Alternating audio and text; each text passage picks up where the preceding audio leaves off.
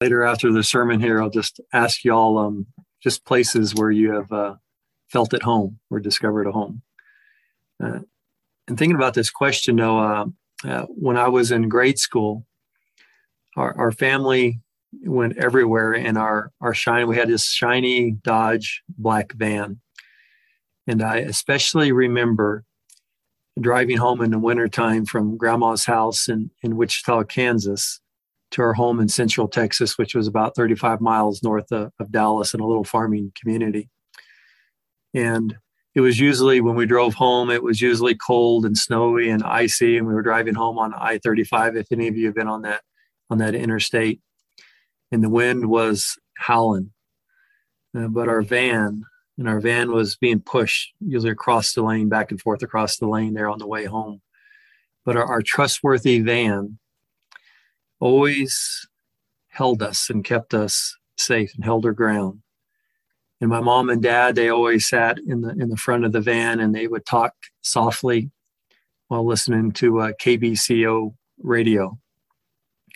And my sister and I, we would wrap ourselves in blankets and sleep on the cushioned bench seats. And it just always felt so snug and comfortable.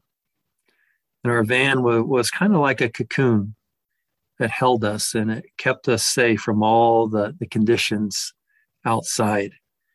And I always felt the warmth, the love, and the assurance of home inside our van. And I never wanted those car trips to end, because it was so secure and so safe and so welcoming inside that car. And so what is home to us? Is it a place, or is it a state of being, or is it really just both? And today Jesus quietly says to us, "Make your home in me as I make mine in you." It was interesting asking this question to our youth this past Tuesday, and just the thoughts they had on that. Because we are Christ's preferred, we are his preferred dwelling place.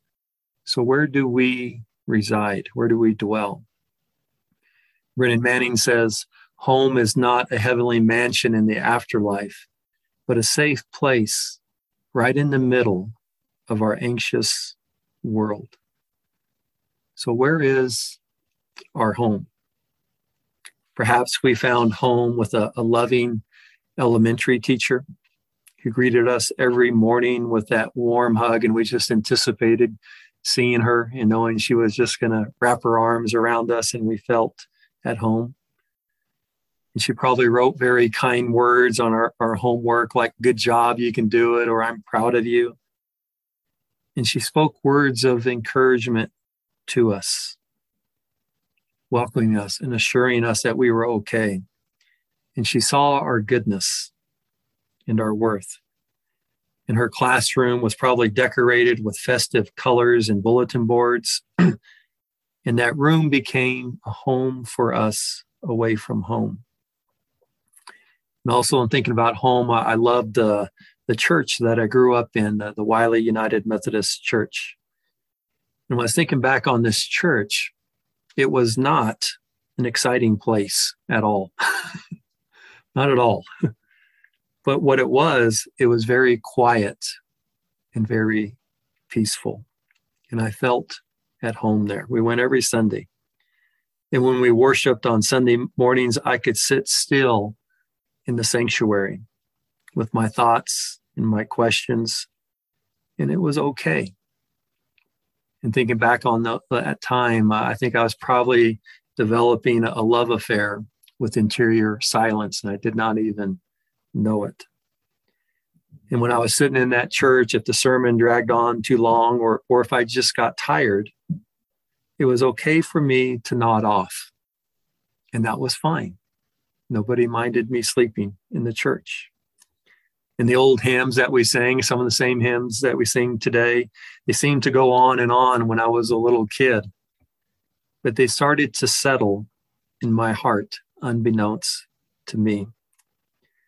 And the gray-haired elders in that church, who were probably much younger than I am today, Mr. Smith and Dr. Sewell and Mrs. Neighbors, they always shook my hand or gave me a hug after church. And they asked me questions about my life. And I just felt special and valued in that church. And this day, and I realized that not everyone maybe grew up in a very welcoming church, a church home, but I am thankful to this very day for the one that nurtured me and made me feel comfortable and loved me and accepted me. And I was at home in that place. Brennan Manning says, home is the sacred place, and it can be external or internal, where we do not have to be afraid, and we are confident of hospitality and love. Now, that's a great definition for home.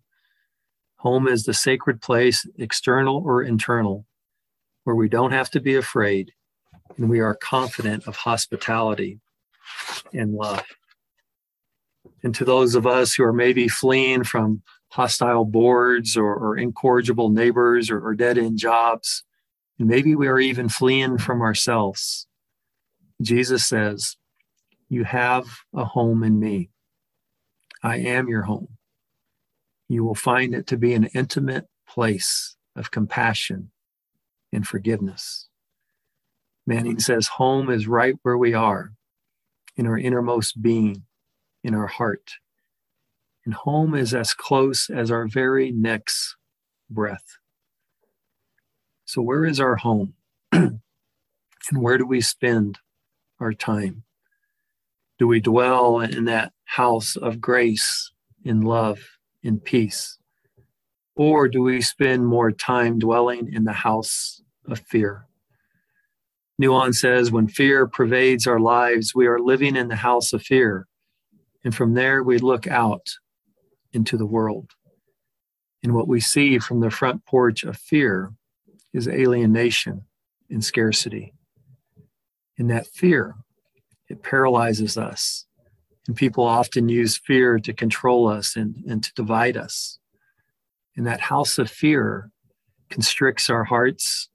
It disables our relationships. It robs us of joy. And it immobilizes us. It's kind of that picture of the disciples in the boat with Jesus. And the fear overwhelms them and they cannot move. But our Creator's house of love expands our hearts and our community and our relationships. And God's house opens our hearts and we see that all is at one. All is one. And if this is so, why are we so afraid? And while we profess a faith in God's unconditional love, many of us still live in fear, says Manning. Nuon says we're constantly are asking ourselves these what-if questions. I do this all the time. What if I don't find a house? What if I don't find a job or a friend or a spouse or a benefactor? What if I get fired? What if an accident happens? What if my marriage fails? What if someone steals my money and breaks into my house or kills me? And Manning says, once these what-if questions guide our lives, then we take out a second mortgage in the house of fear. Once these what-if questions start guiding our lives, then we take out a second mortgage in the house of fear. So how much time do we spend in the house of fear, building higher walls, accumulating more weapons, hoarding more possessions, passing more laws to keep strangers and ideas at bay, upgrading our security system? How much time do we spend in that house of fear? And how much time do we spend in Christ's house of grace, living in a spirit of compassion and understanding and acceptance, and soaking in that peace, that grace, and that goodness? When I think back to that van that I considered a home in my youth, my sister totaled our shiny black van one day while skipping class with her high school friends. And thankfully, everyone was all right. And years later, my father passed away. And a year or two after him, my sister died as well. And not much remains from that precious old van and the family that she carried. But one thing remains that van carried. And it's still just as vital and strong as ever. And that is love. The love and the grace of God. And it is enough. Our Creator's love sees us through and carries us home. And my prayer for all of us today is that we may find our home in God's love and grace.